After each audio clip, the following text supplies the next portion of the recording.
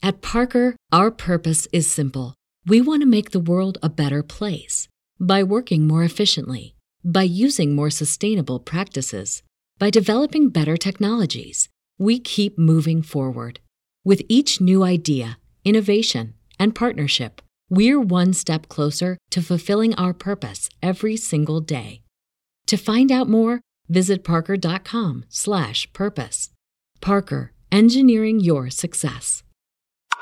A Playlist original. Just watch me. The medium is the message.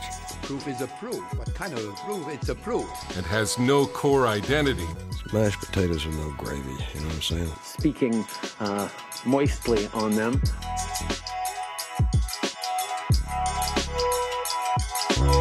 Hello and welcome to Just Watch Me. I'm Kate.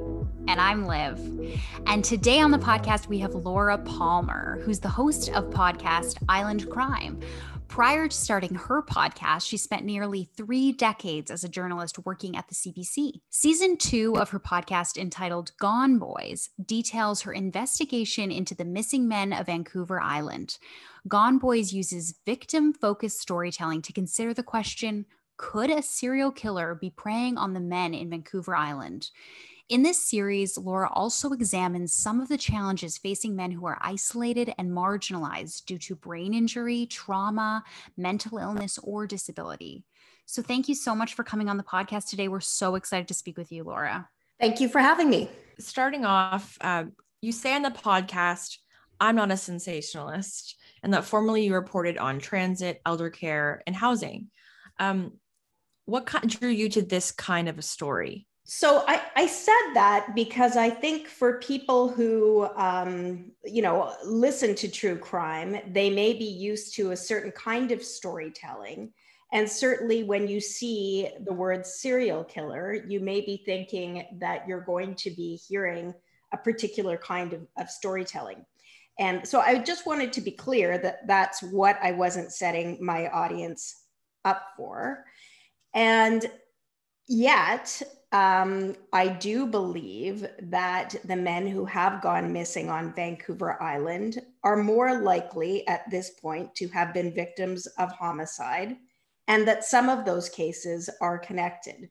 So I wanted to let people know this is a possibility that there is a serial killer here, and yet it's not that I'm going to be spending a lot of time, getting into gory details or drawing people into some kind of horror story. And kind of towards the beginning of your podcast too, you set the context for this potential homicide, as you've said, and you noted that you were a journalist in the 90s during the time of the Robert Pickton story. And so I'm curious what you learned from how that story was covered and how it affected how you approached reporting on this story. Well, thank you for asking that question, because it's key for me. I was around. It was early days for me when Pickton was murdering women in Vancouver's downtown east side. Early days as a journalist for me. And I do remember, the police being asked repeatedly, authorities, the mayor, everyone really at the time, being asked, is this a serial killer? Because so many women were going missing, and advocates in the downtown east side, other prostitutes, even their clients were saying, look, something is wrong. And yet for a long period of time, we had, what we now know was just wrong-headed thinking that the women were maybe out on a bender, or that the nature of the work was transient, or that maybe they didn't want to be found. And meanwhile, of course, their loved ones were saying, no, even though my daughter is a prostitute, she checked in regularly, or she had children, or, there were lots of reasons for her to be checking in with us, and she wouldn't just go missing. So all of this kind of thing was being said, and the police were still reluctant to think that it could be a serial killer. Now, with good reason, because serial killers are rare. And there had been times in the past in the Vancouver downtown east side where people had thought perhaps there was a serial killer and there wasn't.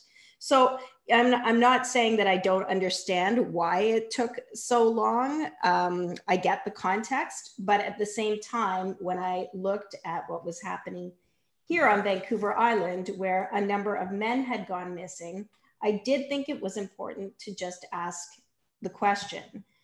And yeah, serial killers are rare, but maybe not as rare as we like to think. Throughout this story, you make a conscious effort to keep the missing men at the forefront of the story. Can you talk about why this was so important to you and why this is so important to this kind of storytelling?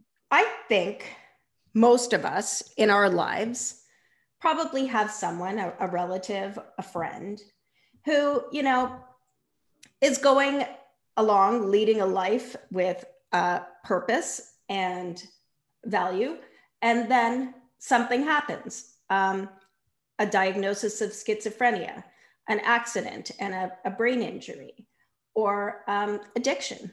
And all of these kinds of things can really take your life off on a completely different path. And with most of the men that I looked into here on the island who had gone missing, had some kind of trauma in their life that really put their life on a different path.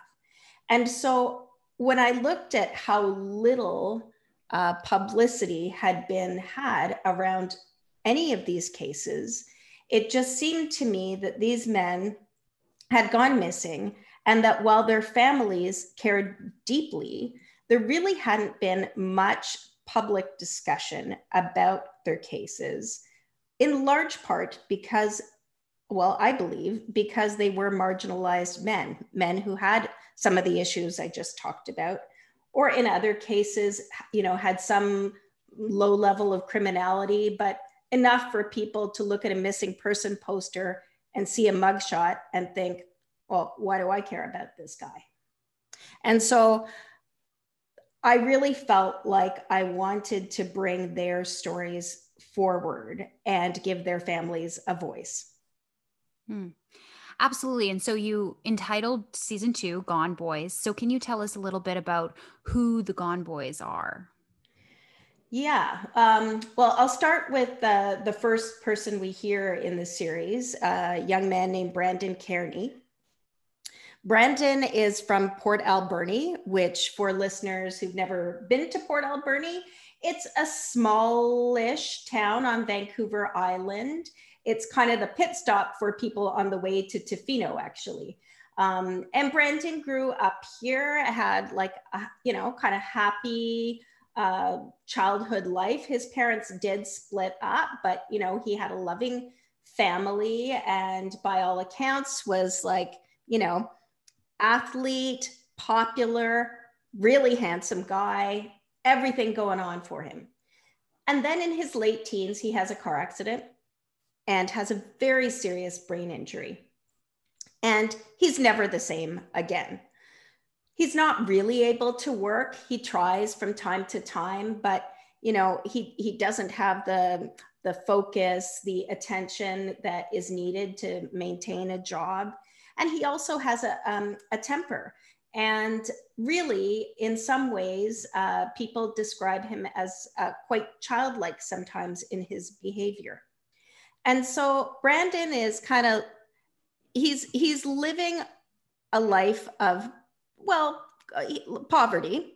He's occasionally homeless, and he is hanging around with some people in shelters and whatnot, and being exposed to some criminality as well.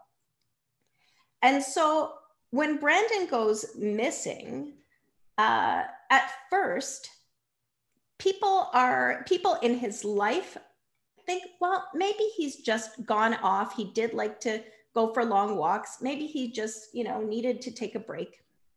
But after a time, they realize, no, he's been gone for too long, and no one at the shelter has seen him. His girlfriend hasn't seen him. His ex-girlfriend, hasn't seen him. And finally, after a week or two, his family alerts the police and a search begins. They really don't think that he has the capacity to pick up and go establish a new life for himself. And they also know he loved, in particular, his mom. He was very close to his mom, that he would have left his mom just like that. And I should say, one of the things that is true in all of the cases I looked into, no body has ever been found. And so while it's true that people go missing all the time, tens of thousands of people go missing every year, it is also true that like 98% of those people are found, as in the cases are resolved one way or another.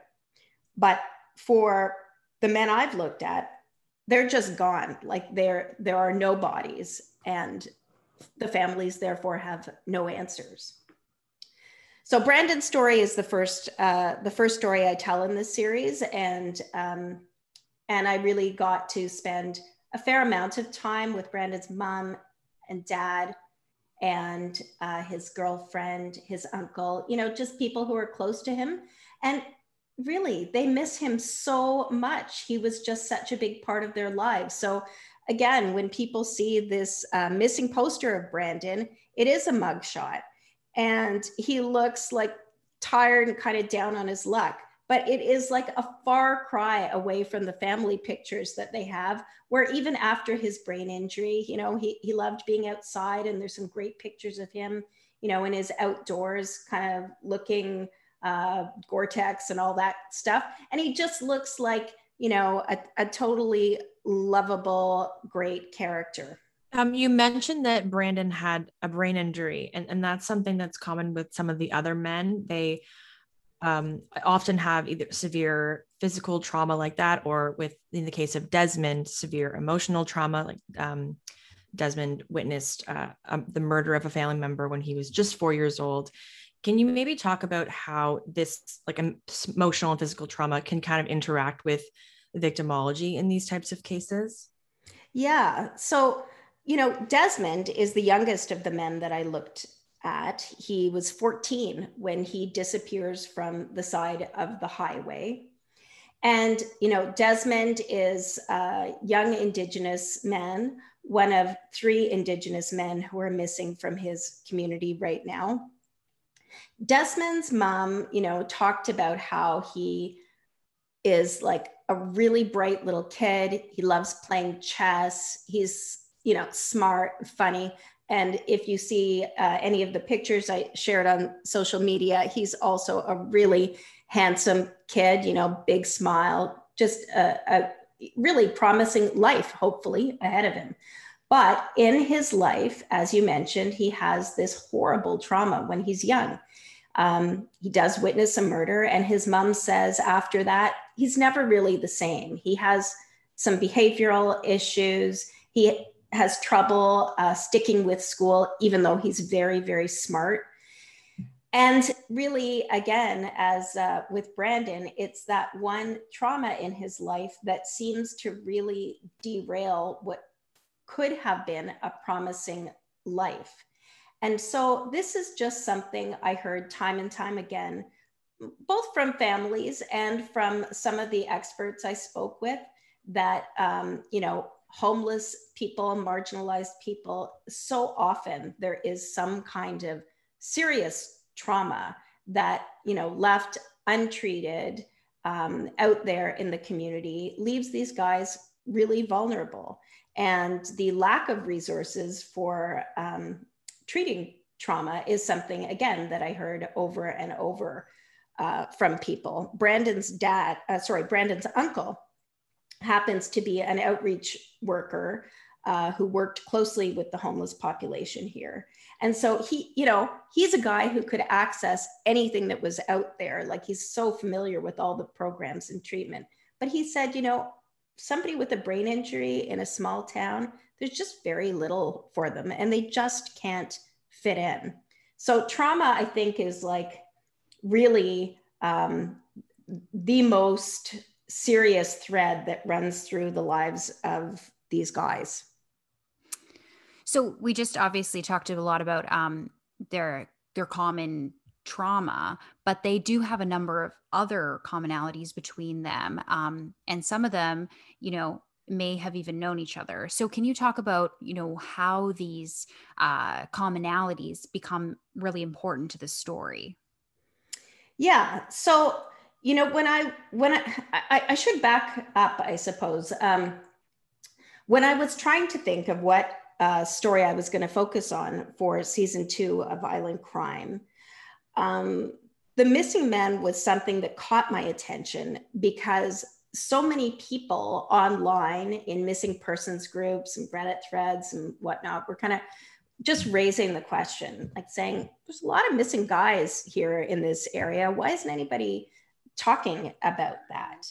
And, so as I started to try and pull together information about, how many men were missing and how long had they been missing for, and just look at some of the characteristics, I immediately ruled out the men where, it seemed more likely that something else had happened. As in, there is a young man who's missing from the same area as Desmond Peter, but he was last seen, on the side of a river, and his community believes he drowned. So I wasn't going to include him in this investigation because it seemed more likely that something else had happened to him. And that was true of a number of the men that I looked at, whether they were, say, an elderly man with Alzheimer's who had last been seen out hiking, then it seemed like an accident was probably more likely. So the men that I looked at, the things they had in common were that they had been missing for more than a year. I didn't want to look into the stories of men who had been missing for less than that, because as we know from statistics collected over the last decade, most people are found alive or dead within a year, and actually found much, much sooner than that. But I made a year kind of my cutoff point. So they had to have been missing for more than a year. There could not be any body found. And then I started talking, I had that group of men, and then I started talking to their families and reading their stories to see what, if anything else, knit these stories together, or could potentially knit these stories together. And it was then, and as I started to look at these men, that all of those things I was talking about started to come to the forefront, that, they were vulnerable in some way because of trauma and disability in their lives. Most of them spent a lot of time alone on or near the highway, most cases walking, but some cases on their bikes. And, and then there were some things that were particular to some of the men and not the others. 3 of the men had some connection with a fish plant in Port Alberni. 2 of the men worked at a therapeutic farm. And I think actually 3 of the missing men did, but I was never able to fully confirm the 3rd. But, there were these small links, which are, entirely possible to be a coincidence. But after I put the stories out there, I began hearing from people who said, well, these 2 actually knew each other. I was visiting, Daniel McDonald, one of the men. And when I was visiting him, I met Brandon Kearney. They knew each other. And again, maybe it's just a coincidence, but it wasn't clear to me that police were aware of some of these connections. And I thought it was important to put it out there.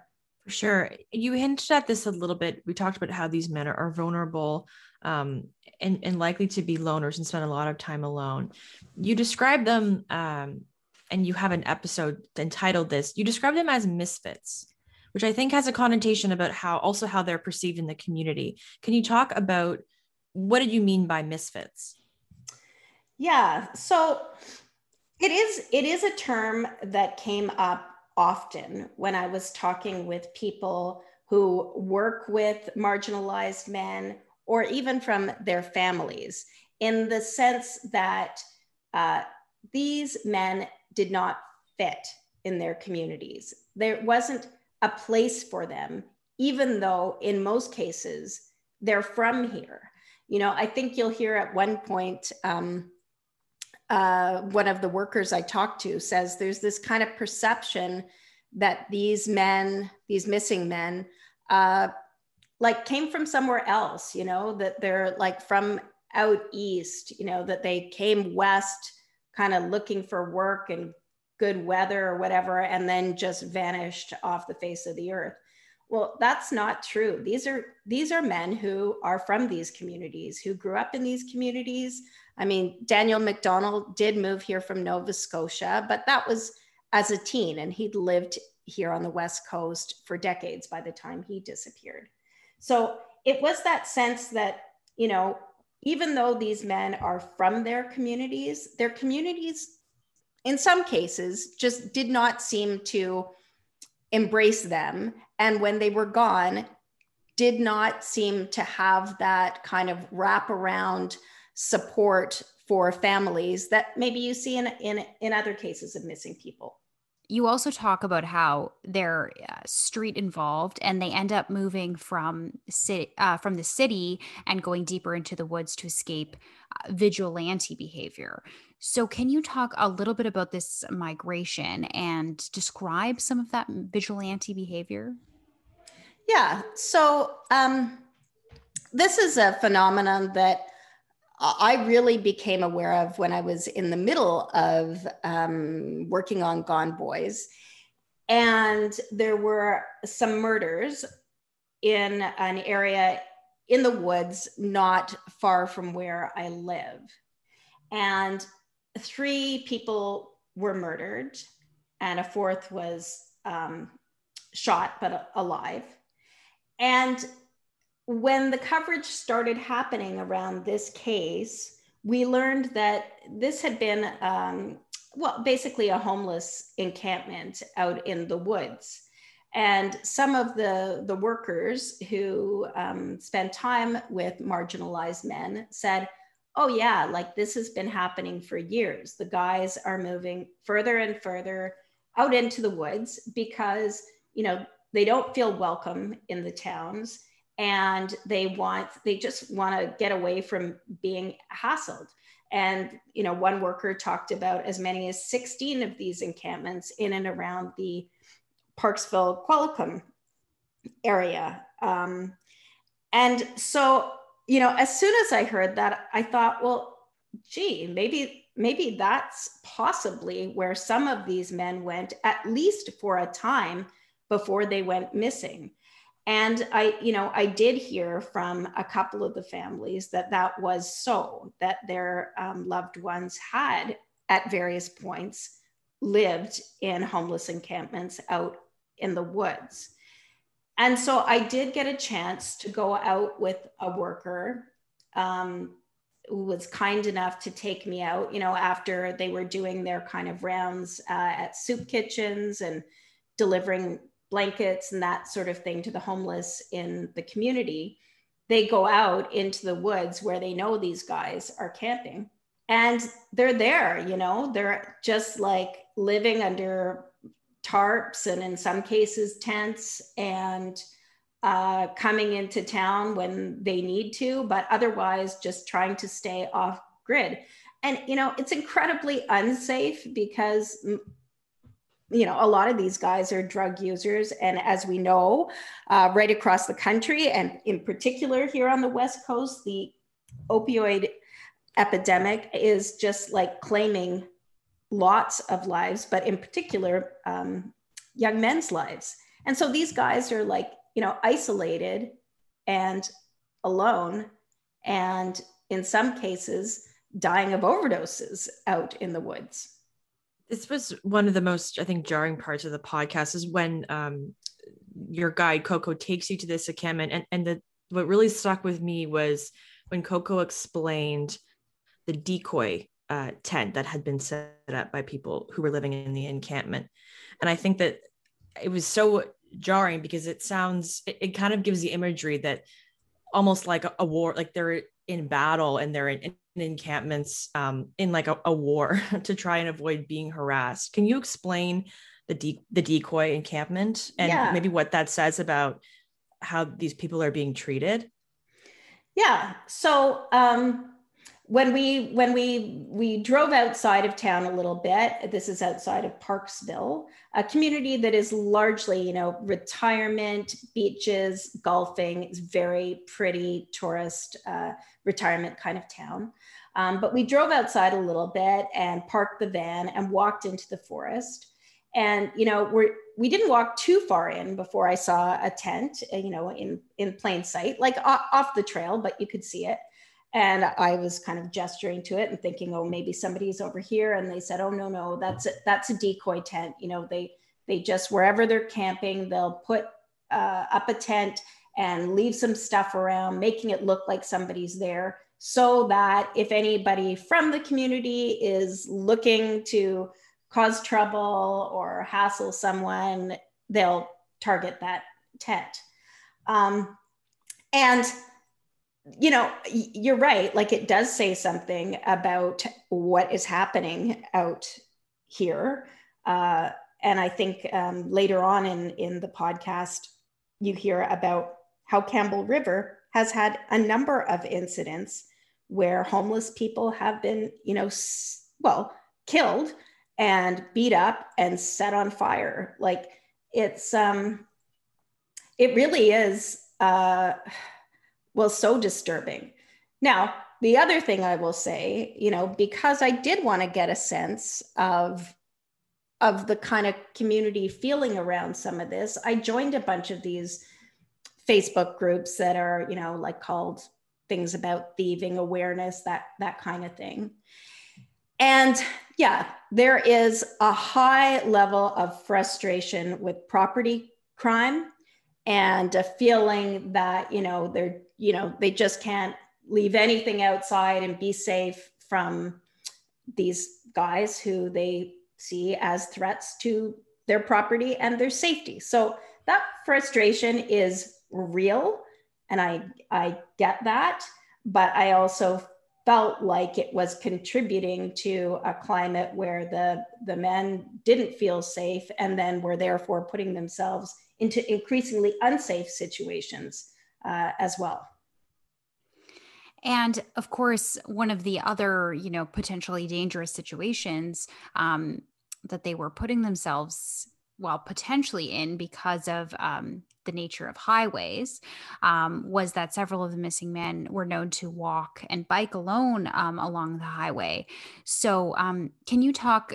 I felt like the highway was kind of this character in the podcast. And so can you talk about how highways are used by predators and why they pose such a great risk to the victims?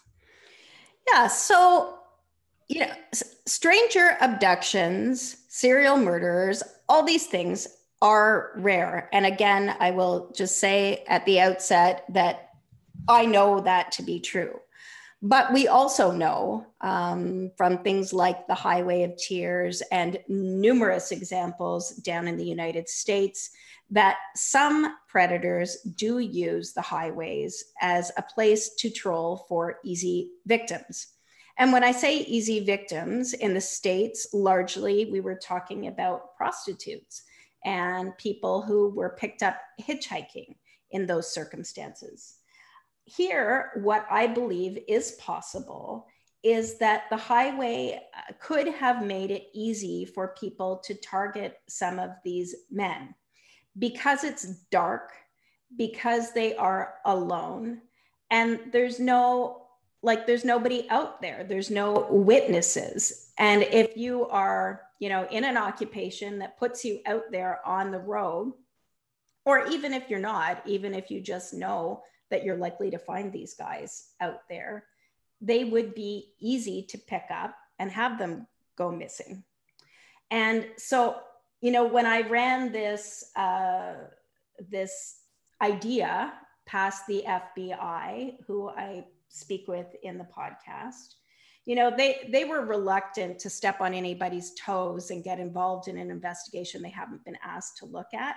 But they did say the description I was giving them of the kind of victim fit with what they have looked at in their highway serial killer initiative that they've been doing down there for over a decade.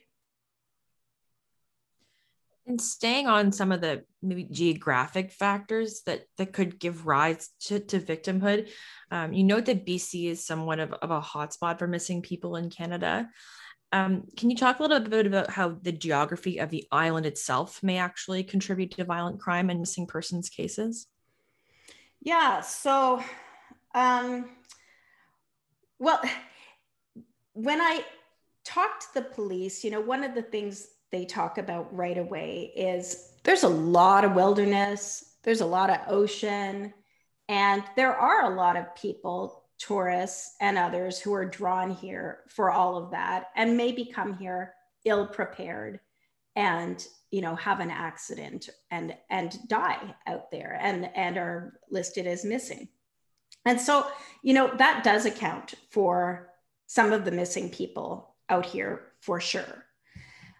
But it also, unfortunately, can make it quite easy for bodies to be disposed of.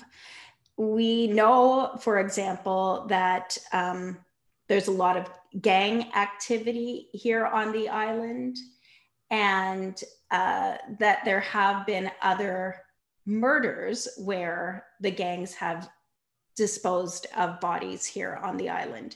It's just like, you know, when you have all that ocean and you have all that forest, it's not hard for people to, for bodies to be disposed of and never to be found again.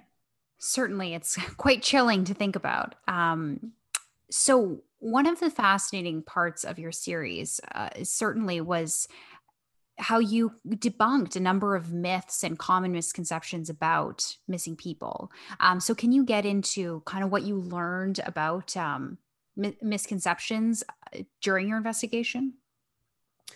Yeah, I mean, I think the big one is it is like so easy to just see the constant flow of missing person reports and think, holy smokes, there are a lot of people going missing. Anywhere really, but here in BC especially. But it turns out that almost all of those people are found, and most of them are found alive. And the numbers are really look much higher than they are because it could be that the same person is taking off repeatedly, or in the case of children, you know, frequently you'll see the same people running away time and time again. And each time they run away, they're counted as another missing person report. And so, I mean, I think the first thing I wanted to say was, yes, a lot of people go missing, but mostly those people are found. And I really wanted to focus on the people who had gone missing and not been found.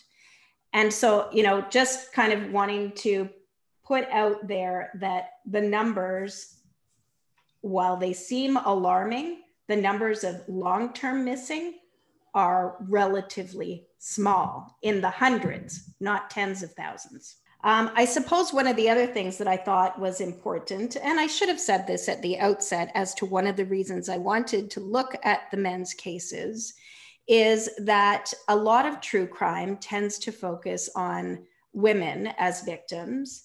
And while, you know, certainly there are many women who go missing, particularly Indigenous women, and those stories need to be told, it is true that more men go missing and that men are less likely to be found as well. And so I felt like those stories just don't get told enough. And I wanted to make my second season not about a woman who was a victim. And what was the reaction, you know, from the audience, having that switch in the narrative from, you know, this true crime genre that's so largely focused on women as victims, whereas you're coming in and introducing a different type of victim maybe than what we imagine? You know, I was worried about that. I wondered if people, you know, just might not care as much about these guys as they did about Lisa Marie Young, who was the focus of my first season. But I didn't find that. I felt like the people I was hearing from were saying, you know, thank you for sharing these men's stories. And in many cases, I heard from people who actually knew these men and hadn't known that they had gone missing. You know, I mean, it was like that kind of level of awareness, such a low level of awareness, that people who, you know, had gone to school with or worked with or whatever, some of these men just hadn't actually known that they were missing. So it was a concern I had at the outset. Would people be empathetic to their stories? Would they want to know what happened to them? And by and large, I think people did, and people do care about these men. Can you talk about some of your theories about what happened to these men? And you do engage with a few different possibilities.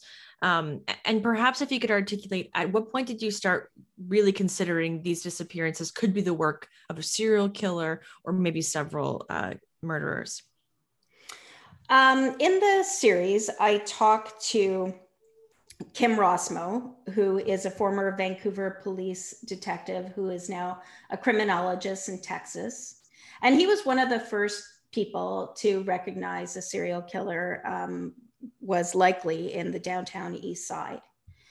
And one of the things he said to me was like, really, it's incredibly hard for police to make the determination in a case like yours, where there are no bodies, there's no forensics, that a serial killer could be there. What would it take for authorities to imagine it could be a serial killer? Well, one of the things he said was, have there been any other attempted abductions? Because, you know, for the most part, these serial killers or they're going to make mistakes and people are going to get away. And we know that has happened time and time again in other cases.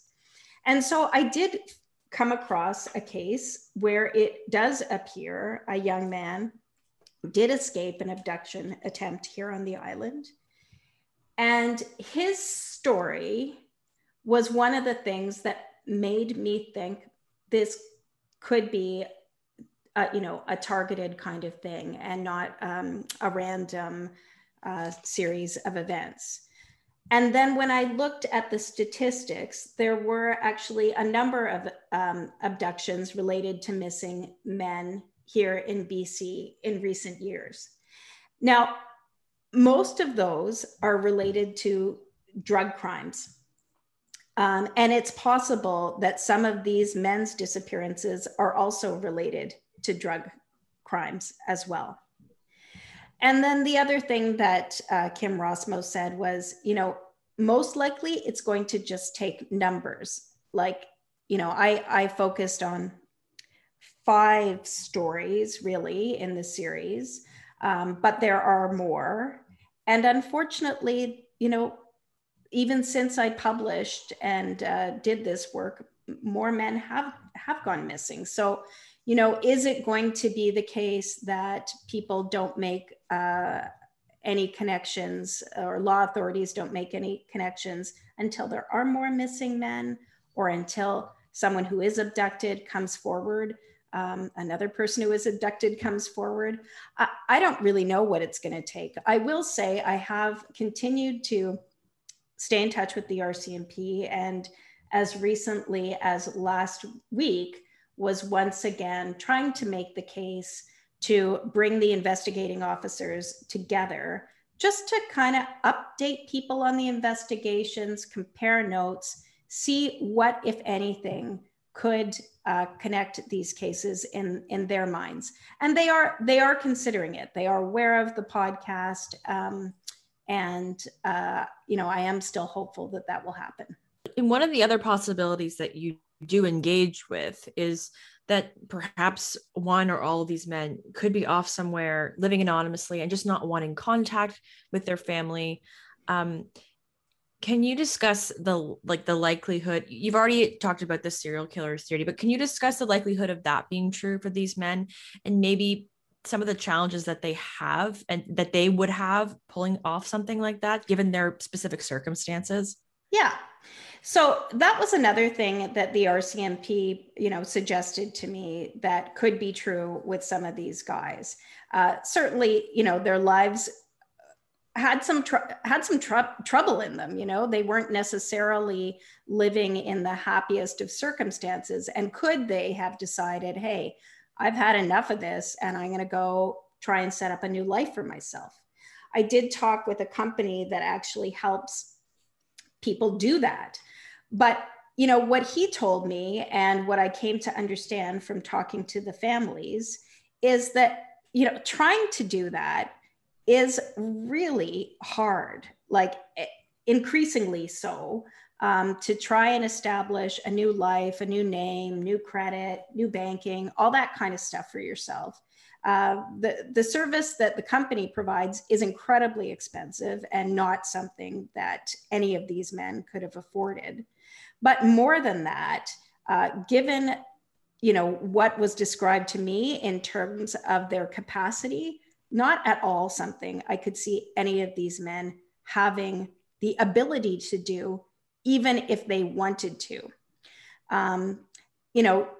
Desmond Peter is probably the one where his family, had recently had some information that maybe he had taken off and tried to establish a new life for himself. But honestly, I find it, if it's true, it will be an incredible story. And I would love it to be true for their families, but I don't see it. So I think, to be honest, generally find true crime podcasts to be a little bit frightening and a little too scary for me. But the one thing I really liked so much about your podcast, and the thing that I think made it so palatable for someone like me who finds it a little intimidating, is that it was so victim focused. And then it was really right at the end that you started talking about what a potential offender might actually look like. And Katie and I both talked about how much we loved this particular quote that you said, that you had met murderers in the past and you didn't find them that interesting. In fact, you found them narcissistic and dull. And so why do you think so much of serial killer media focuses on the offender, often to the detriment of the victims? And do you think it's changing at all? Yeah, God, it's such a good question. Since I started doing this podcast, I've joined a lot of, true crime groups and podcasting groups. And I do find this whole fascination with these serial killers and murderers just so bizarre. And truly, when people actually, if you actually spend any time looking at some of these guys, they are just, well, first of all, they're horrible monsters, but they're also just not that interesting. And their lives without this in it would have been unremarkable at all. And so, but the people who are the victims, I think for me, what I always feel is that loss of potential. And when you talk to their families and talk to their friends about where they were at and what they were doing, and look at what could have been possible in their lives, that's to me what is most compelling and most worthwhile in terms of focusing the story. And to spoil the story just a little bit, at the time you released the podcast, you don't have a resolution to any of these 5 men's stories. So how did you know it was time? How did you feel? How could you tell that you knew it was time to publish? Yeah. So, and this is a frustration I think some listeners may feel with these stories, is that, there isn't a real ending, in the sense that we still don't know what happened with these men. But in some of the cases, there has been some movement, and the possibility of finding answers for their families is real.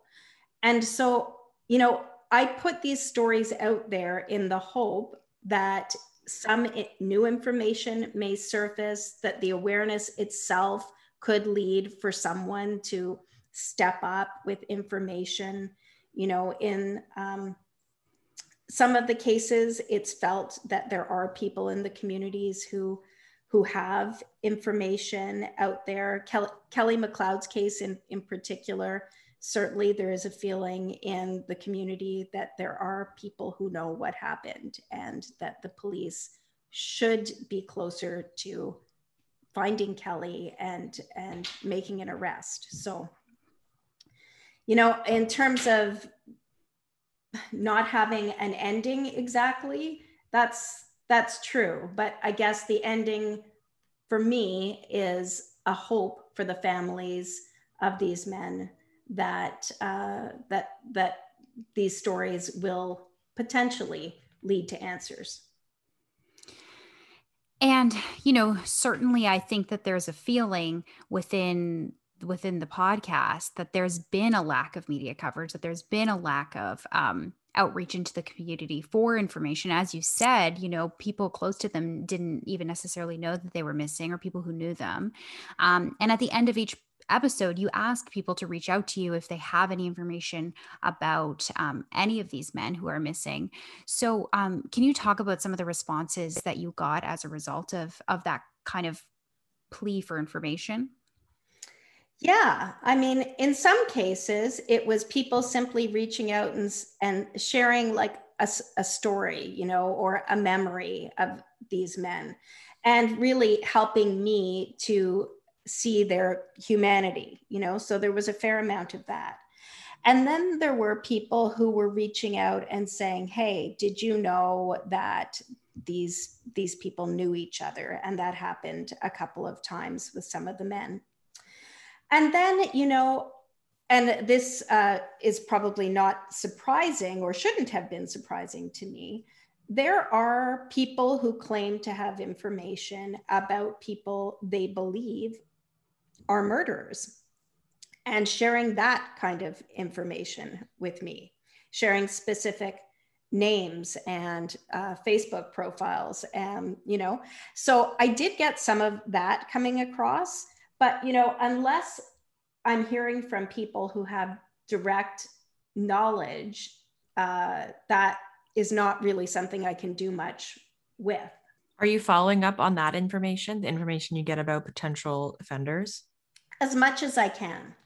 In some cases, if I'm just sent a Facebook profile and said, hey, this guy's a creep, I think he's responsible, there's not much I can do with that, So is there more updates coming regarding the story at all? I know you posted a spring 2021 update, but can we expect another episode at all? I would say, as with Lisa's story, if there's any significant movement on any of the cases, I will update the stories for sure. Right now, the main thing I would like to do is to hear from the RCMP, specifically the investigators on these cases, because, so far I've only been able to, in this series, speak with the RCMP back east, their Missing Persons Center, and their media relations folks who, have been helpful for sure. But it's the lead investigators, those closest to the cases, that I think could be able to connect the dots, and I would love to talk to them. So I'm still hoping that will happen. And are you working on a season 3 of Island Crime? I am. Yes, I'm in the middle of that right now. Can you tell us anything No. at all? Of course not. No, you know what? Only because I never really know what's going to happen. And this is somewhat strange to me as a journalist. Quite often I have in mind where I'm going to take a story. But in this one, really, I don't. I'm just in the midst of collecting interviews and information, and it could go 10 different ways. So I'm just not saying much about it right now. Well, that's fair enough. Laura, can you let everyone know where they can find the podcast and how people can keep up with you and what you're up to? And if they have any information, how to contact you. Yeah, so the podcast is available wherever people listen to podcasts. This season 2 that we've been talking about is called Gone Boys. And the series itself is called Island Crime. And it's available wherever you get your podcasts. I'm reachable at laurapalmer.ca. Or if you just Google Island Crime, my contact information is on my website as well. Oh, and I actually meant to mention when you're Googling Laura Palmer, Twin Peaks comes up. And I thought it was kind of a funny coincidence that, kind of like the crime, it's like fits with the crime genre. It does. But I had my name first. So absolutely. Fair enough. Fair enough. Although I think this is true. The fictional Laura Palmer and I are the same age. Right? Like, that's so funny. Yeah. It's a little, it's weird. At least she's fictional, because otherwise it would be very confusing. It would be, yes. Well, thank you so much, Laura. We've really appreciated you taking the time. Oh, you're welcome. Thank you for having me, and thank you for your interest. And I know, and I can tell you, the families of these men are really grateful when their boys' stories are told. So thank you for taking an interest, for sure. Definitely. And we hope to have you back after you finish season 3. Sounds good. Who knows what? Excellent. If you want to keep up with us in between episodes, you can follow us at Just Watch Me Pod on Instagram and Twitter. Send us your thoughts and feelings about the show at justwatchmepodcast@gmail.com. And it really helps us if you can rate and review the show on Apple Podcasts. Thanks. See you next week. At Parker, our purpose is simple. We want to make the world a better place by working more efficiently, by using more sustainable practices, by developing better technologies. We keep moving forward. With each new idea, innovation, and partnership, we're one step closer to fulfilling our purpose every single day. To find out more, visit parker.com/purpose. Parker, engineering your success.